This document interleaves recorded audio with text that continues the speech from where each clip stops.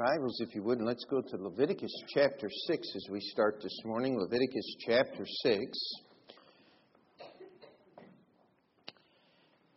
And the last several weeks we've been dealing with the great conflict presented in Scripture and in the hearts and minds of every person that deals anything with the Scripture. Jesus said He came to give us life, and that life more abundantly. We are told through the Bible that we can have the greatest and the best things that life have to offer in Jesus Christ. And Brother Zach, if you could turn me down just a little bit. I'm getting a ring here.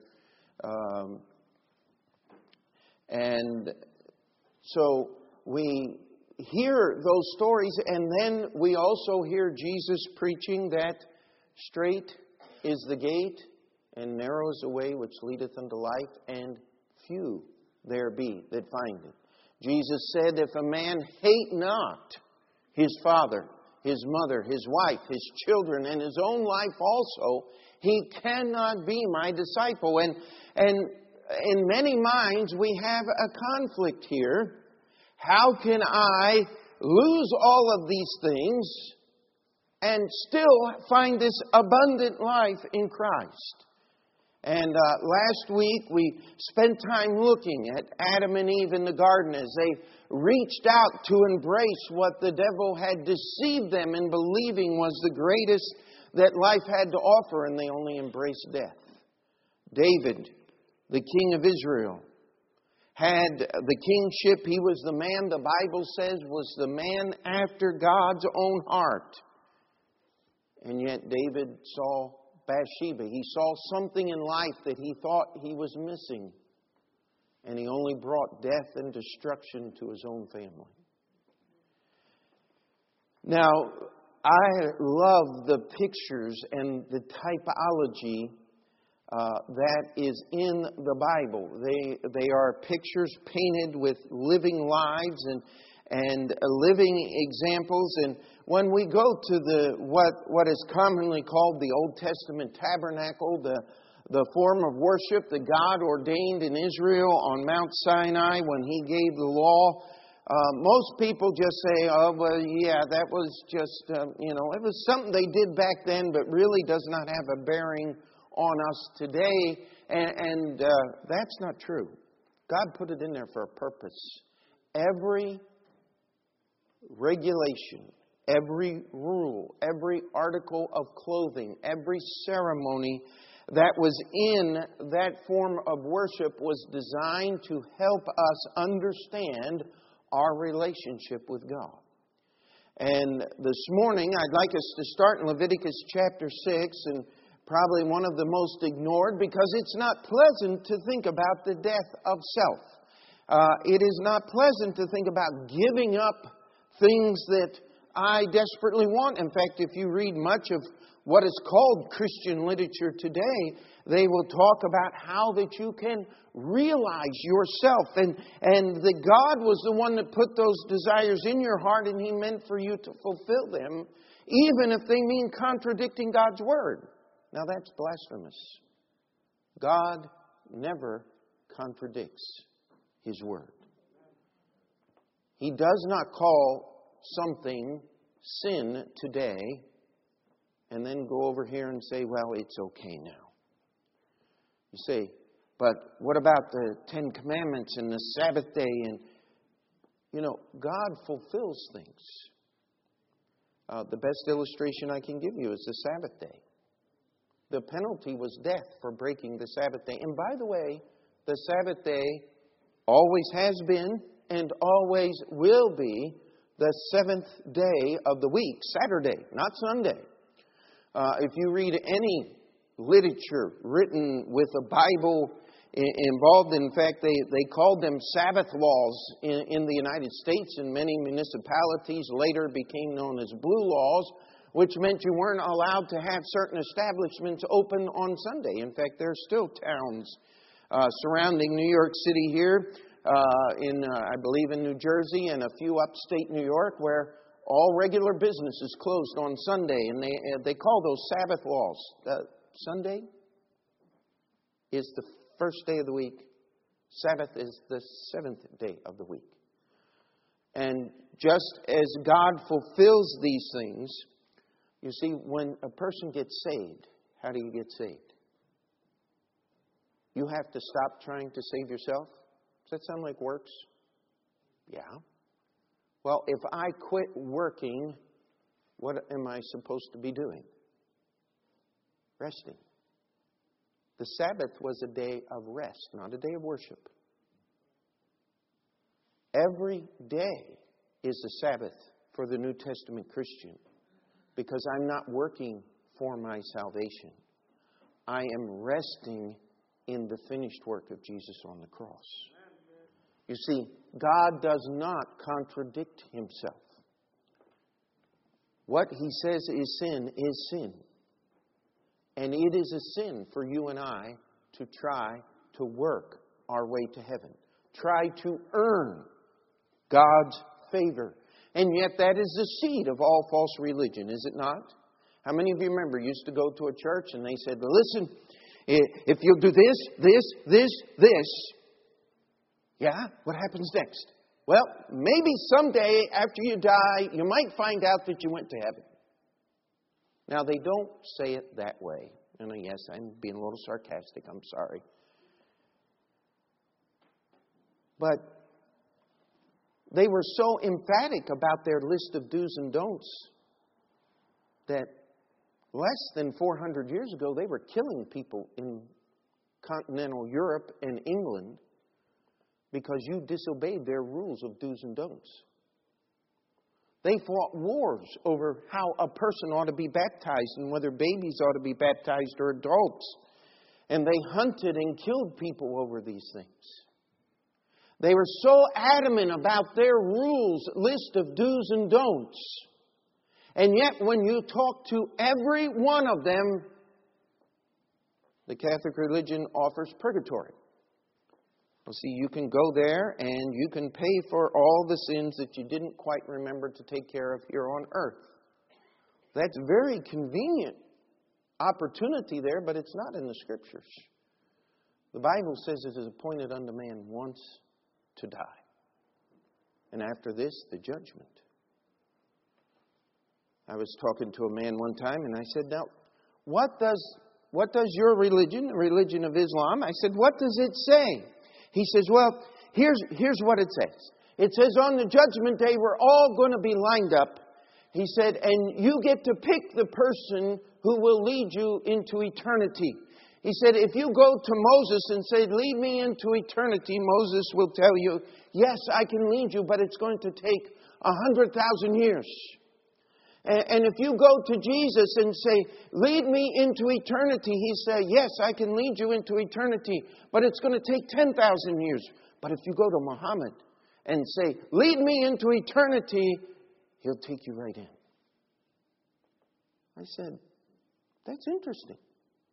I said, where did you come up with that? Oh, he says, it's in our religion. It's in our book. I said, Jesus said, I am the way, the truth, and the life. No man cometh unto the Father but by me. You will find no pick and choose in the Bible. And when a person gets saved, they stop trying to save themselves. And you have to put your faith in Jesus Christ that He is capable of saving you. Now, if you've asked Jesus to save you and you know that He has done the work and He has kept His word, just say amen this morning. Would you do that? That wasn't a very good amen. Do you believe you're saved this morning? I mean, does God have the power to take away your sins? Amen? I mean, God can do these things, and He's promised in His Word. But once you get saved, then start to struggle. Because this old flesh still wants to do things that aren't right.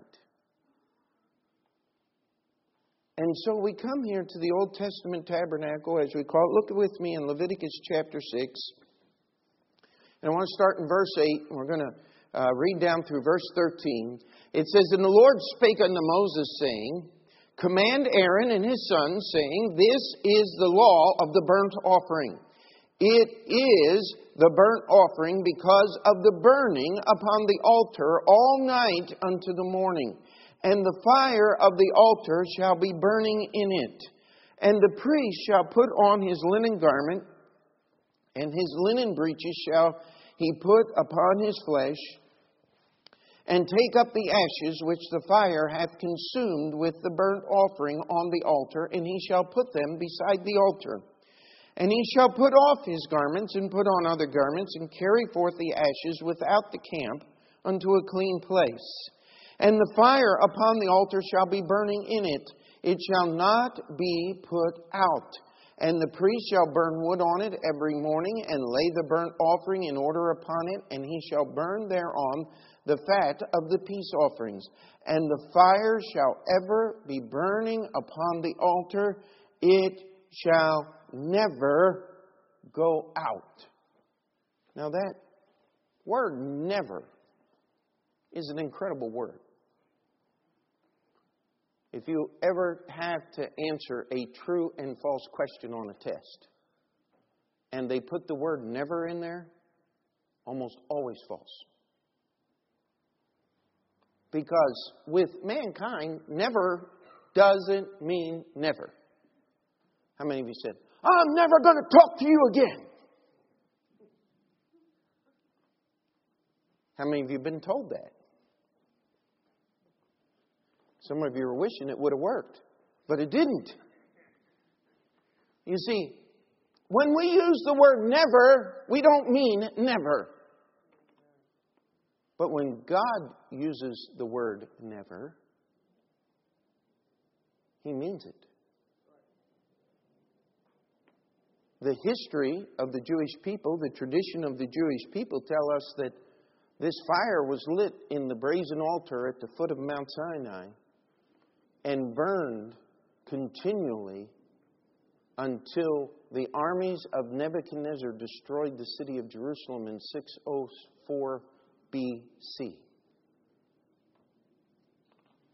That's a period of well over 600 years of history. That fire was not to be put out. We cannot verify that. There were times when the kings of Israel turned their back on the brazen altar and the true worship of God, and it was brought back again. But the history of the Jewish people make the claim that the priests kept that fire going as what the Bible said. And that was important. Now, the fire consumed the offering that was put on it.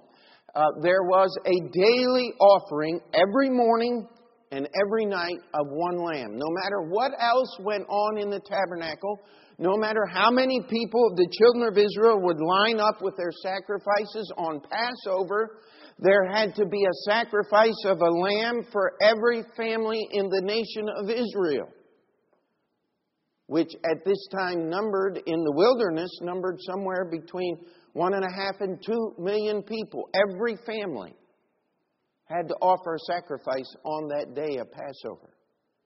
Think about the fire that had to be burning in this altar to consume those sacrifices. And every morning and every evening, the priest was to rake through the ashes. See, the brazen altar was a big box of wood, and it had a brass network that went down inside, and the fire was down inside the altar, and you would place the sacrifices directly in the altar. Now, everybody here has probably burned some type of meat at one time or another, but you don't consume it into ashes. Unless you call the fire department out and have to hose the place down.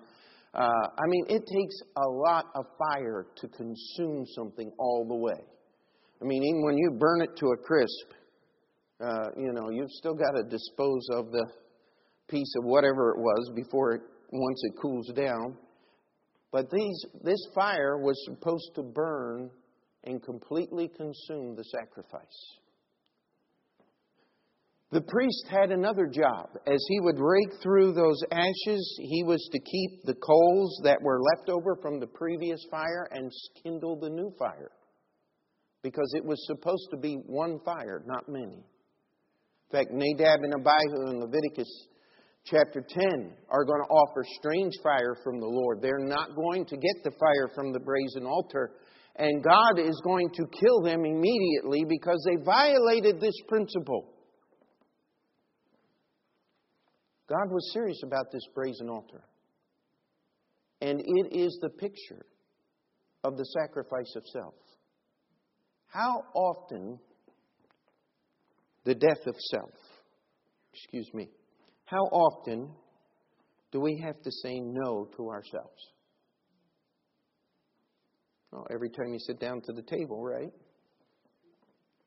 How often do we have to say no? How often do we have to fight against ourselves? Do you think that's why Jesus said, you got to take up the cross daily and follow me? See, that's pictured here in this brazen altar. The first place you stopped. You had the gate that went through the veil that separated the tabernacle from the land of Israel. You went through there. And here is the brazen altar. The men of Israel were allowed to come there, and that's where they would lay their hands on the sacrifice. It would be killed, and it would be offered on that altar. That fire was always to burn. The coals from that altar would be taken only by the priest into the holy place every morning and every night, and would be used to offer the incense to God, which is a picture of our prayers. You see, it's not until we get rid of self that God can really hear and use our prayers. Read Romans chapter 8. All of these things are there, and they're pictured. This fire was to continually burn. Even when the children of Israel were to pack up the tabernacle and move the tabernacle, that fire was still burning on that altar as they moved. No matter where they went, no matter what they did, as they wandered in the wilderness 40 years, that fire was continually burning, night and day, upon that altar. It is the picture of the battle that we face, of the death of self. Now I want you to turn with me to Acts chapter 9, because if any truth is pictured in the Bible, it is also lived in the life of individuals. And we're going to pick on one man today. We're going to look at his life and how that he found both the death of self and the abundant life of Christ at the same time. And the story of the man we're going to read is the story of the Apostle Paul. And we're going to be going to Philippians chapter 3 in just a few minutes, where we'll spend the bulk of our time this morning. But here in Acts chapter 9, verses 3 through 6, Paul was on his way to persecute the Christians in Damascus. And in verse 3 it says, "And as he journeyed, he came near to Damascus, and suddenly there shined round about him a light from heaven. And he fell to the earth, and heard a voice saying unto him, Saul, Saul, why persecutest thou me? And he," Paul said, first question, "Who art thou, Lord?" That's a good question to ask. And the Lord said, "I am Jesus, whom thou persecutest. It is hard for thee to kick against the pricks."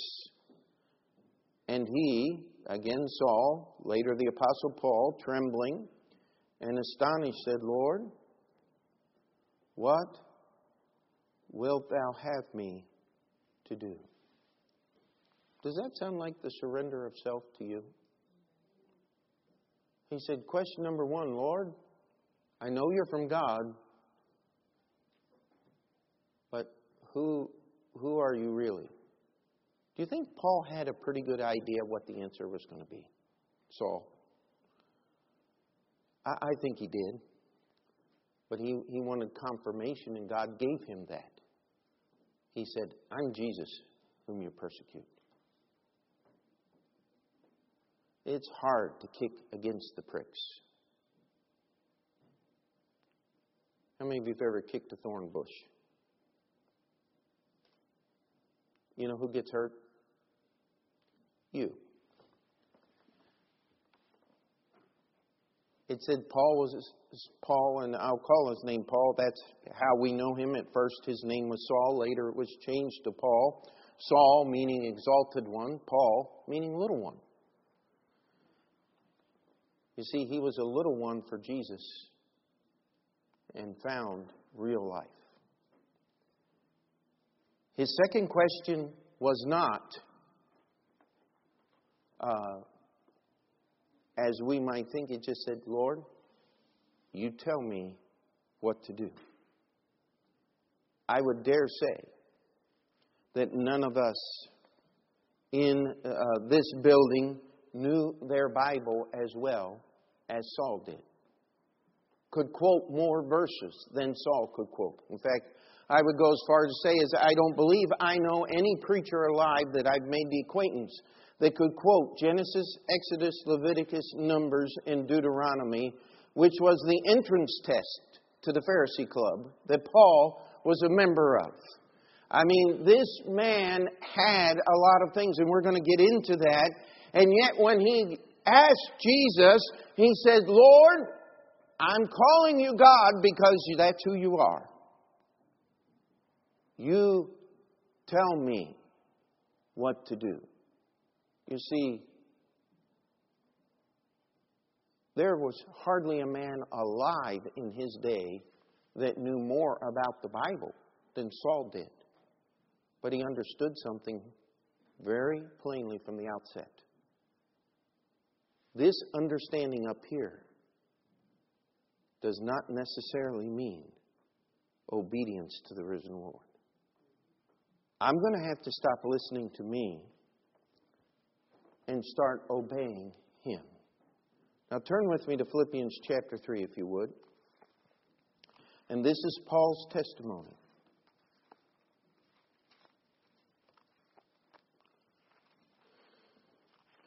Galatians, Ephesians, Philippians. If you get to Colossians, you got too far. Philippians chapter 3.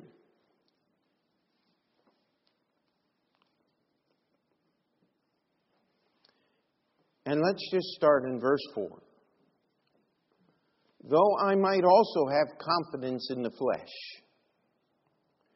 if any other man thinketh that he have whereof he might trust in the flesh, I more. Circumcised the 8th day of the stock of Israel, of the tribe of Benjamin, and Hebrew of the Hebrews, as touching the law, a Pharisee, concerning zeal, persecuting the church, touching the righteousness which is in the law, blameless. Now, what Paul is doing here to the Philippian church is he is trying to help them understand that they are not to have confidence in the flesh, that their relationship with God is not dependent upon the things that they can do and that they can accomplish for Him. It's dependent upon the Lord Jesus Christ. And then he utters basically a challenge. If you think you can trust in your flesh, if any man, he said, I'll match him. I'll beat him. He said, because I have attained everything that a human man can attain in the worship to God. Now, the first thing he says, I was circumcised on the 8th day of the stock of Israel. Do you know what? You can't choose your parents. In fact, your parents can't choose you. It just kind of worked out that way. Amen? I mean, God has His plan and His working, but what Paul is saying here is, I have something that no other Gentile can claim. I have that physical link running in my blood all the way back to Abraham. He said, and not only did I have that physical link, I was born into a family that practiced and obeyed the Old Testament law and were very careful about it. Oftentimes someone will be talking and they will lament the fact, I wish I had been born in a Christian home. I wish I had been brought up by parents who loved the Lord. And the only thing I can say is, we can't change that. But we had better make sure that we change that for the next generation. Amen? I mean, I thank the Lord I was raised in church. I thank the Lord that my parents cared for the Lord. And I want to pass that on. But my father was not raised in a Christian home. Had no understanding of it. But I'll tell you one thing he wanted for his boys was that they would get something he didn't get. But the Apostle Paul had it from before he was born. His parents studied this book called the Bible. And they believed that they were doing everything that the Bible said.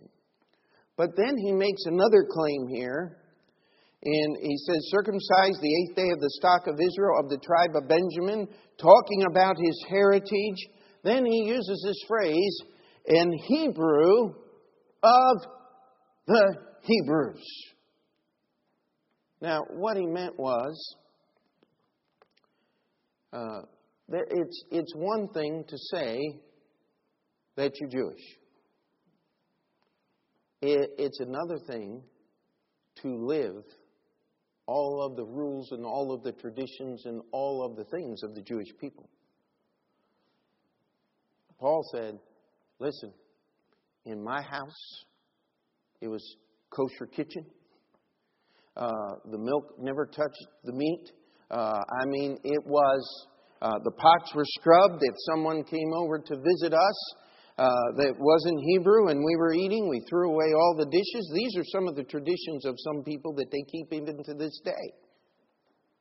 Paul said, we did everything. He said, I was not only a Hebrew, I was a super Hebrew.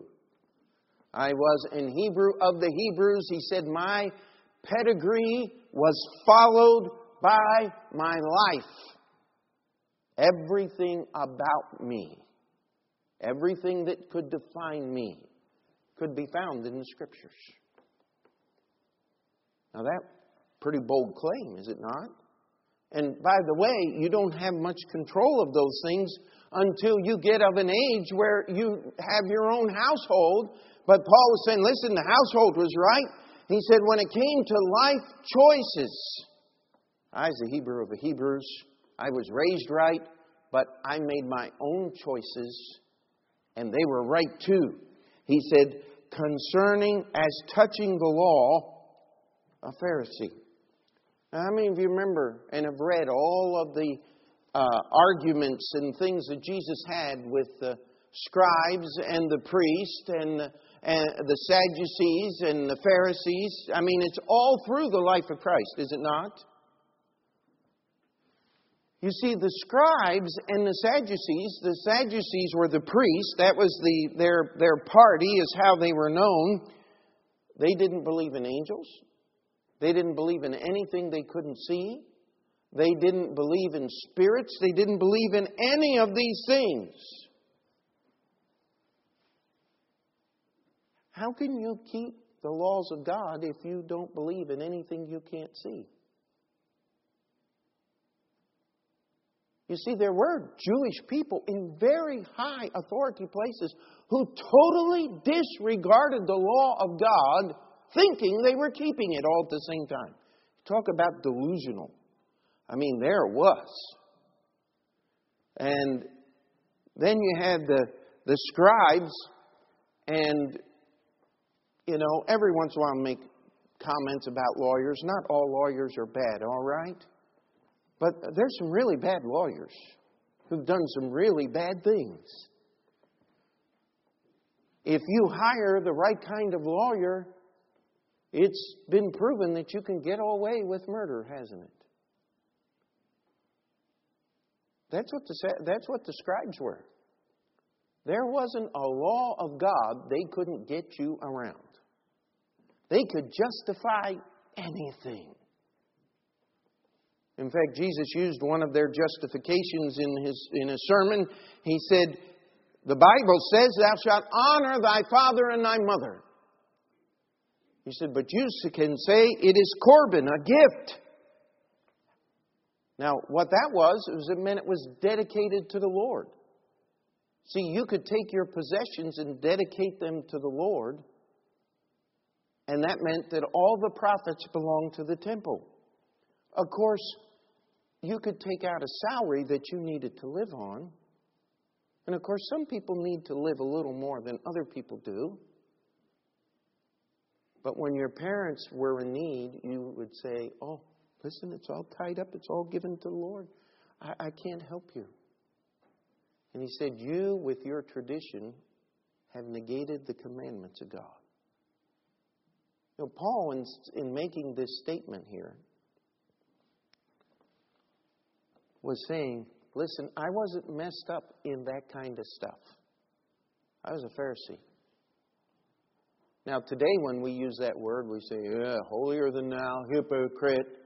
But the Pharisees were the only major group in Jewish society that loved the Bible. They read the Bible. They studied the Bible. They did the things that were written in the Scriptures. And many of them were very sincere in what they were doing. In fact, before John announced Jesus as the Messiah through his baptism, if you really loved God, if you really loved the Bible, you would find yourself in the company of the Pharisees. Because they were the only people who did. And Paul said, listen, I was a Pharisee. I believed God's Word. And look at this next phrase. Concerning zeal, persecuting the church. Why did he persecute the church? Because they said, you can't hold on to your traditions any longer. Your faith must be found in the person of the Lord Jesus Christ. And so Saul, as his name was then, would have hated those people. He said, I persecuted them. You can read the accounts in the book of Acts. Touching the righteousness which is in the law, blameless.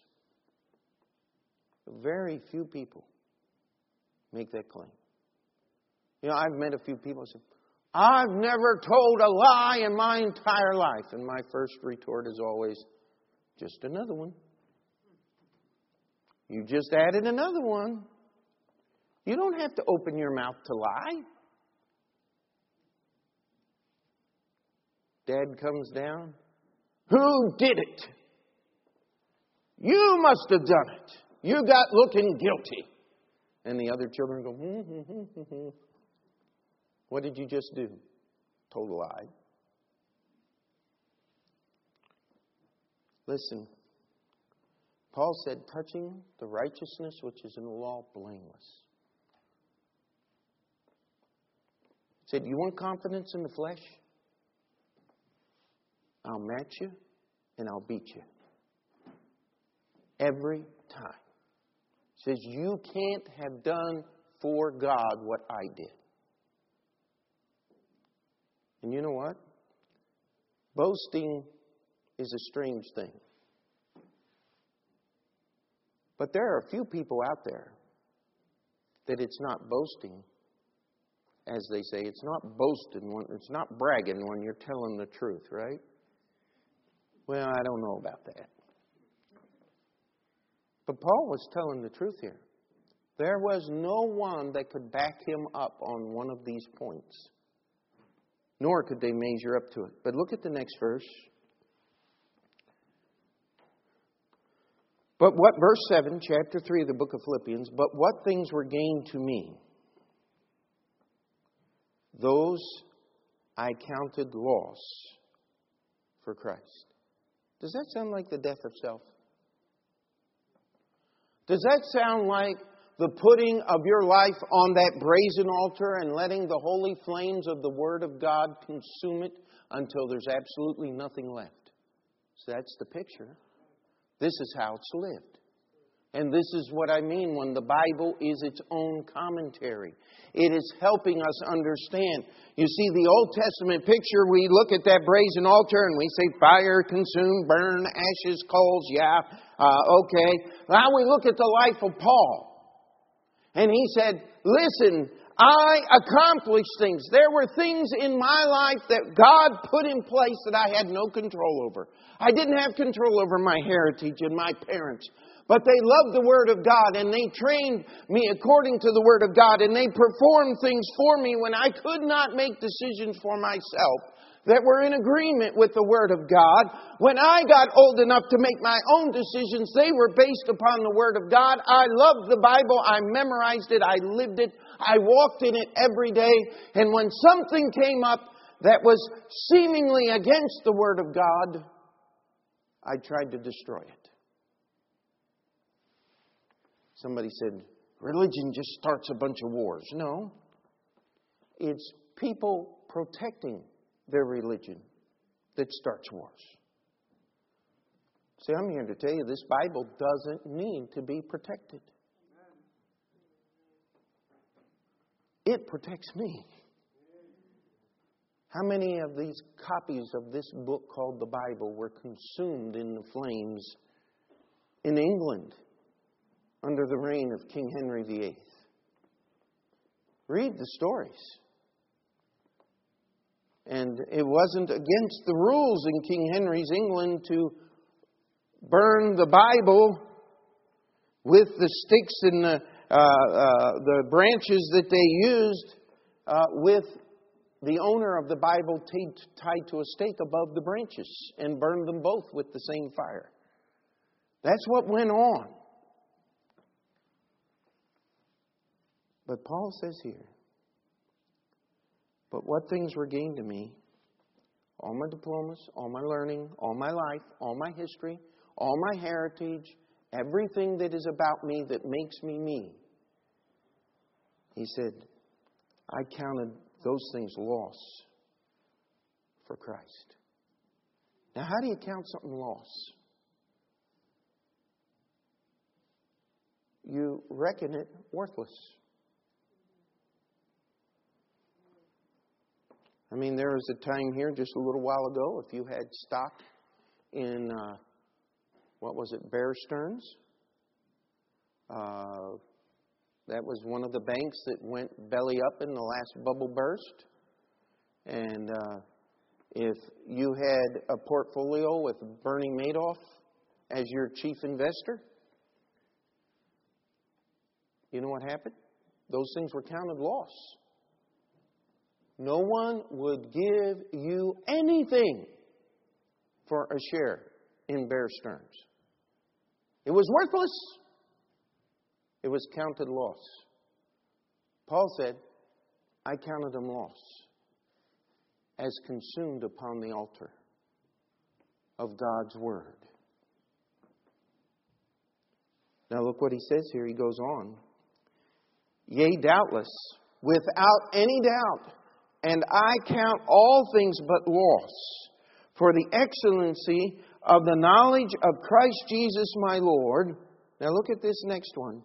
For whom I have suffered the loss of all things, and do count them but dung, that I may win Christ. Does that sound like a life choice that was made on the part of the Apostle Paul?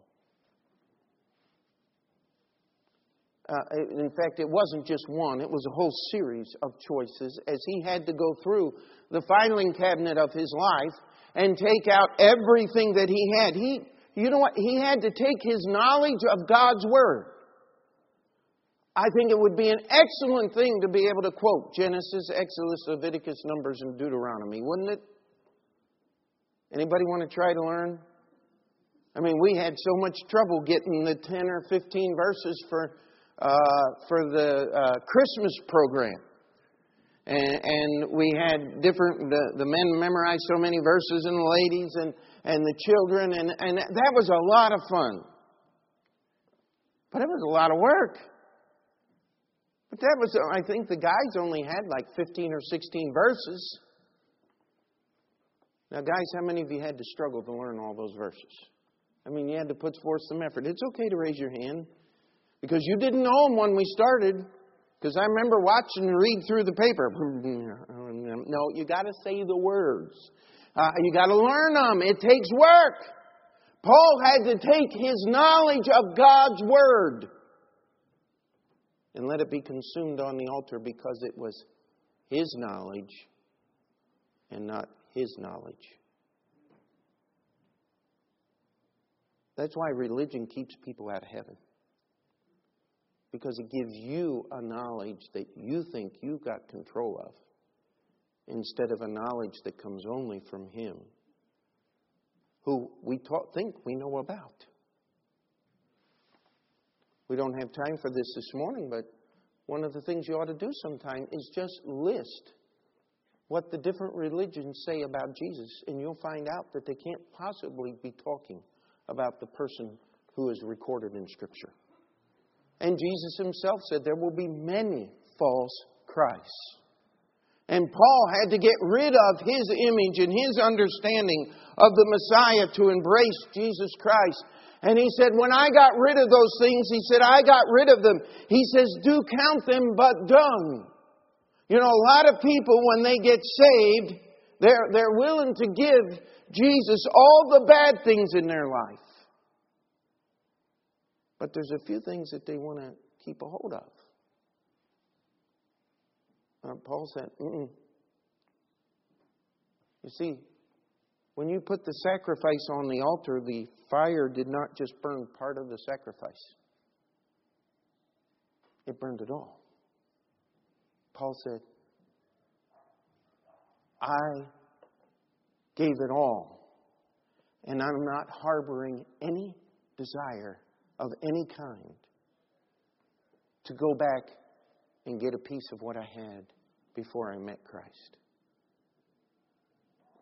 You know, it's hard for people who have talents and abilities to surrender to serve Christ because they trust in these talents and abilities that they have. Let me tell you, I don't think Paul sang solos, but the Jewish religion is full of music. I couldn't imagine him not being able to really let go and make people stand there and go, wow, what devotion to God with his ability. And when Paul talked, you know what? People listened. But he said, I do count them without a doubt. I have counted them lost. But then he makes this statement, and I've suffered the loss of all things. You know, it's one thing to say, I'm willing to give up everything for Christ. It's another thing to have lost everything for Christ. I think of the men that signed the Declaration of Independence. You know what? They said, we pledge our lives and our sacred honor. You know what? Most of the men that signed that document lost everything. Some of them lost their entire families for the cause of freedom. And freedom is a wonderful cause. I'm for it. I believe in it. I love it. And I thank God every day that we still have some of it here in this country. But I'll tell you what, Paul did not have options for personal freedom. He was in the Roman Empire. And when his former friends came and took from him his titles and his education and his Jewishness and everything else that made him to be who he was, he said, listen, it's gone, I've lost it, and I count it a privilege to have lost it so that I can find Christ. That's why Jesus calls it being born again. Because there's nothing that you had before you were saved that is worthy of Him using. He wants it all brand new. Consumed on that altar. Now look at the goals of Paul's life here. Verse 9, and be found in Him. He said, this is what I want for my life. I want to be found in Christ. He said, not my own righteousness, which is of the law. I don't want people to look at me and say, look at all these great things that you accomplished and these things that you have done. He said, that's not what it is. He said, but that which is through faith, that which is through the faith of Christ. Now, how can I have something through the faith of Christ? Well, first thing is salvation. I can have that through the faith of Christ. I believe what Jesus said about what He would do to pay the price for my sins. Amen? You know what else I can have through the faith of Christ? I can have Bible baptism through the faith of Christ. I'll be baptized by the way Jesus said to be baptized. Jesus found a preacher. His name was John the Baptist. That's what it says in my Bible, amen? And he got baptized in identification because God identified him through that thing called baptism. We ask that people be baptized the Bible way, in identification with Jesus Christ, the doctrine of the Bible, and His church. But you can live by faith of Jesus Christ too, can't you? Do you think Jesus wants you laughing at the dirty jokes they tell in the break room at work? You can not do that by the faith of Jesus Christ.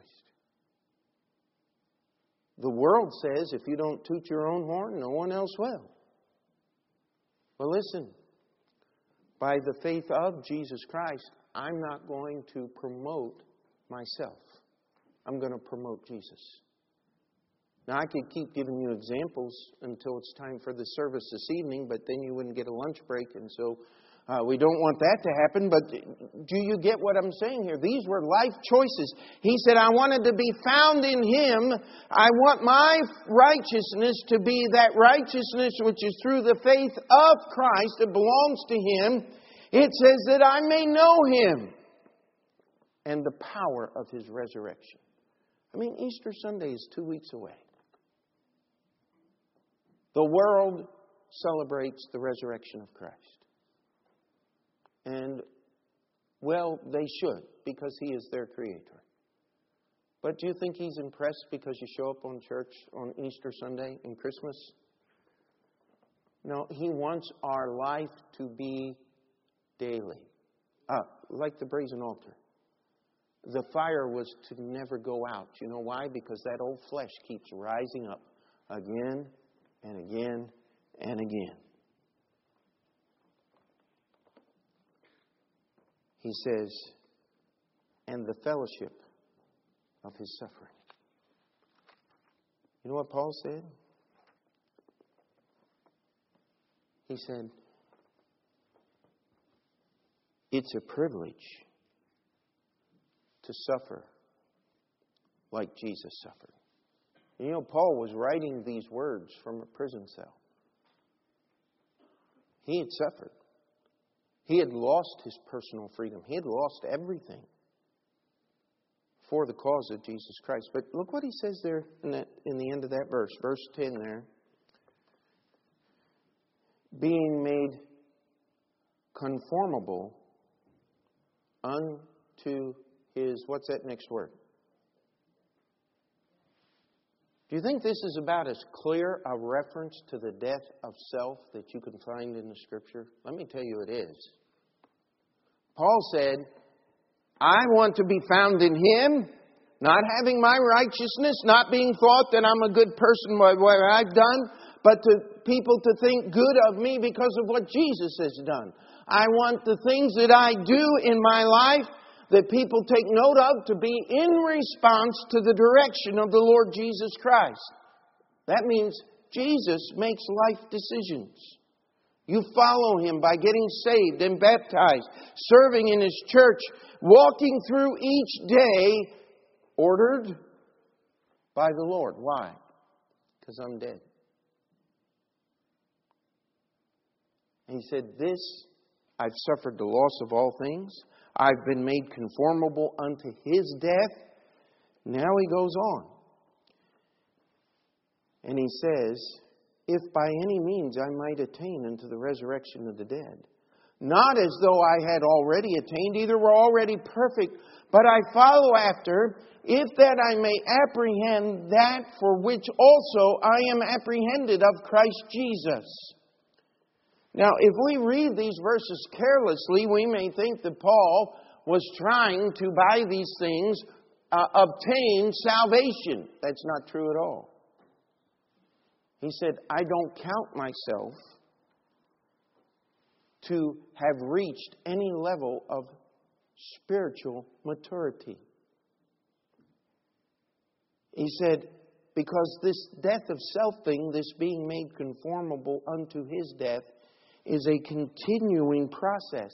He says, I'm reaching out that I can apprehend, I'm trying to grab a hold of, I'm trying to lock on to that for which also I am apprehended of Christ Jesus. Now, our Bible is Old English, and it would take 5 paragraphs in modern English to say what Paul said in one sentence there. He said, I'm trying to apprehend that which has already got me. He said, Jesus already has me. He's holding on. The Marshall family sings a song, I'm not holding on to Jesus, He's holding on to me. And that song is illustrating the truth that's here. But Paul says, listen, I'm living in a way, I am trying to make my life decisions not based upon me, but based upon what Jesus told me to do. And I'm moving forward not as if everything's all settled and I'm already done, but it is. Because He's got me. But you know what? I don't have enough of Him yet. And then he goes on to re-say this. He says, brethren, I count in verse 13, not myself to have apprehended, but this one thing I do, forgetting those things which are behind and reaching forth unto those things which are before, I press toward the mark for the prize of the high calling of God in Christ Jesus. Let us therefore, as many as be perfect, be thus minded. And if anything ye be otherwise minded, God shall reveal even this to you. Nevertheless, whereto we have already attained, let us walk by the same rule. Let us mind the same thing. And we're almost done. Paul says, I'm forgetting those things which are behind. You know what? If you've ever had the Lord just do a wonderful miracle in your life, you can hold on to that miracle and stop moving forward for the Lord. Better be careful. But you know what? If you really mess up, sometimes you can allow that mess to stop you moving forward for the Lord. That's why Paul said, listen, I'm forgetting those things which are behind. I'm pressing toward the mark of the prize of the high calling in Christ Jesus. And then he ends in verse 15 and 16. I'm just going to paraphrase it. If you think anything else about your relationship with God, you're just wrong. Says God will even reveal this to you. He's going to reveal that what I'm saying here is penned under the influence of the Holy Spirit of God. And what we need to do is stop trying to serve ourselves and start trying to serve Christ. And by the way, those of you that have been saved a long time and serving God a long time, you need to mind the same thing. You know what the difference between a professional sports player and a non-professional sports player is? They can do the basics better. You know what? I can shoot a basketball. And I can hit it about 10% of the time. That's why I'm not in the NBA. But you know something?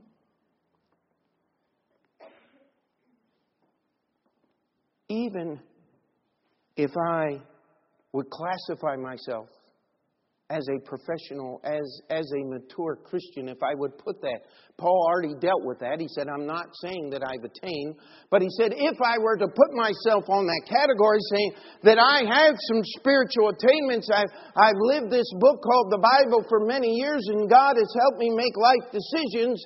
When I wake up in the morning, I'm forgetting those things which are behind. I'm pressing on to those things which are before. I'm counting all things but loss so that I can gain Christ. I still want to be found in Him, not having mine own righteousness, which is of the law, but that which is of faith, of the faith of Christ Jesus. You see, I still want to be made conformable to His death every day. You see, the fire shall never go out. The fire shall not be put out. But in 1 Thessalonians, there's this strange little verse in there. It's just stuck it right at the end in chapter 5 as Paul is closing out. He says, quench not the Spirit. You know what? How many of you have ever licked your fingers and put out a candle? You know what you just did? You quenched the flame. If you've ever been camping out in the woods, you know what you need to do before you leave? You need to get several buckets of water, and you need to quench the fire and make sure the coals are dead. And then the best thing to do is get a little shovel and put some dirt on top and make sure that fire can't spread. You know what? A lot of Christians have gotten good at putting out the fire. Quenching the Spirit of God. Just saying, hey, I know I need to do this, but I'm just going to put this decision off a little bit. Hey, that's not the way it works. If it's on the altar, it's consumed. That's how you get saved, friend.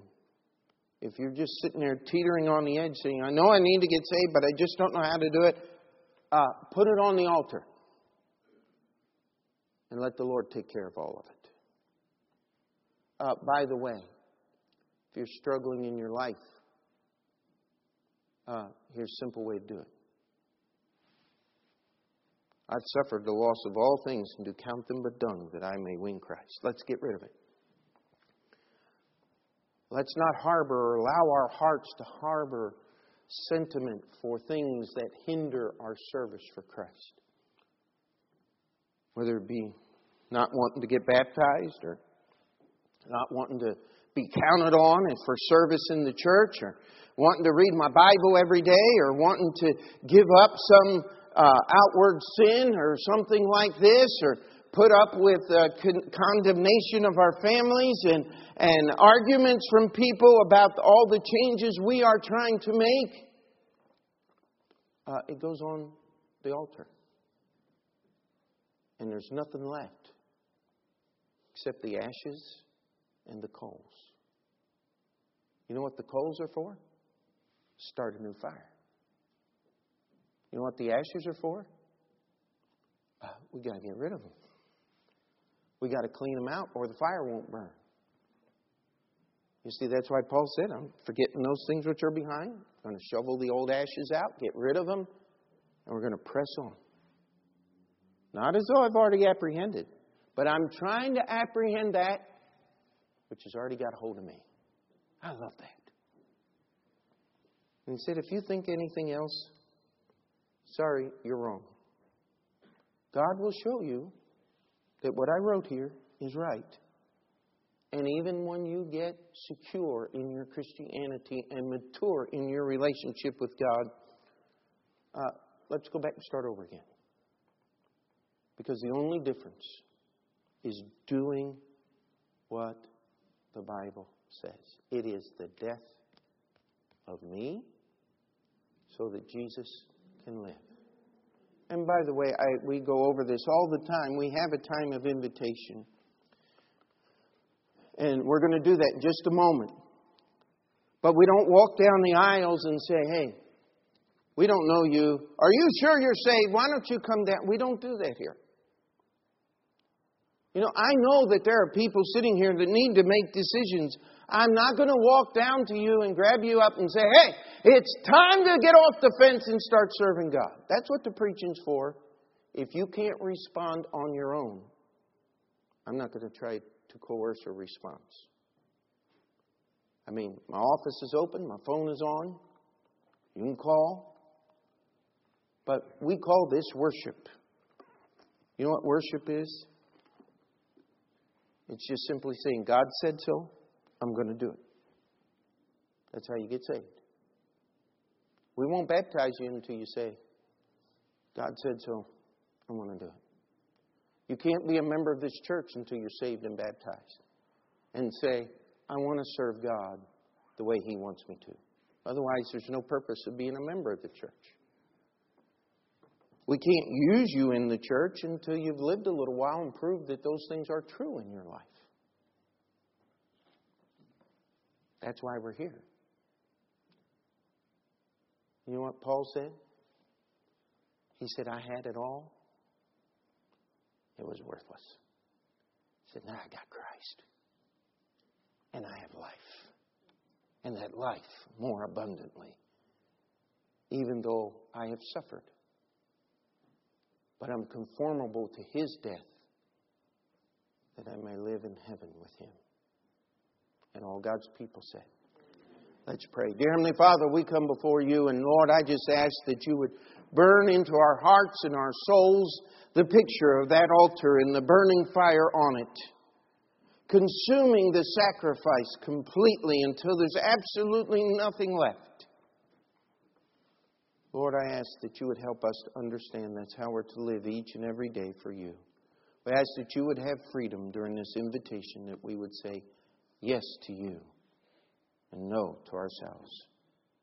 In Jesus' name we pray. Amen. Let's stand together. Brother Franz, come lead us.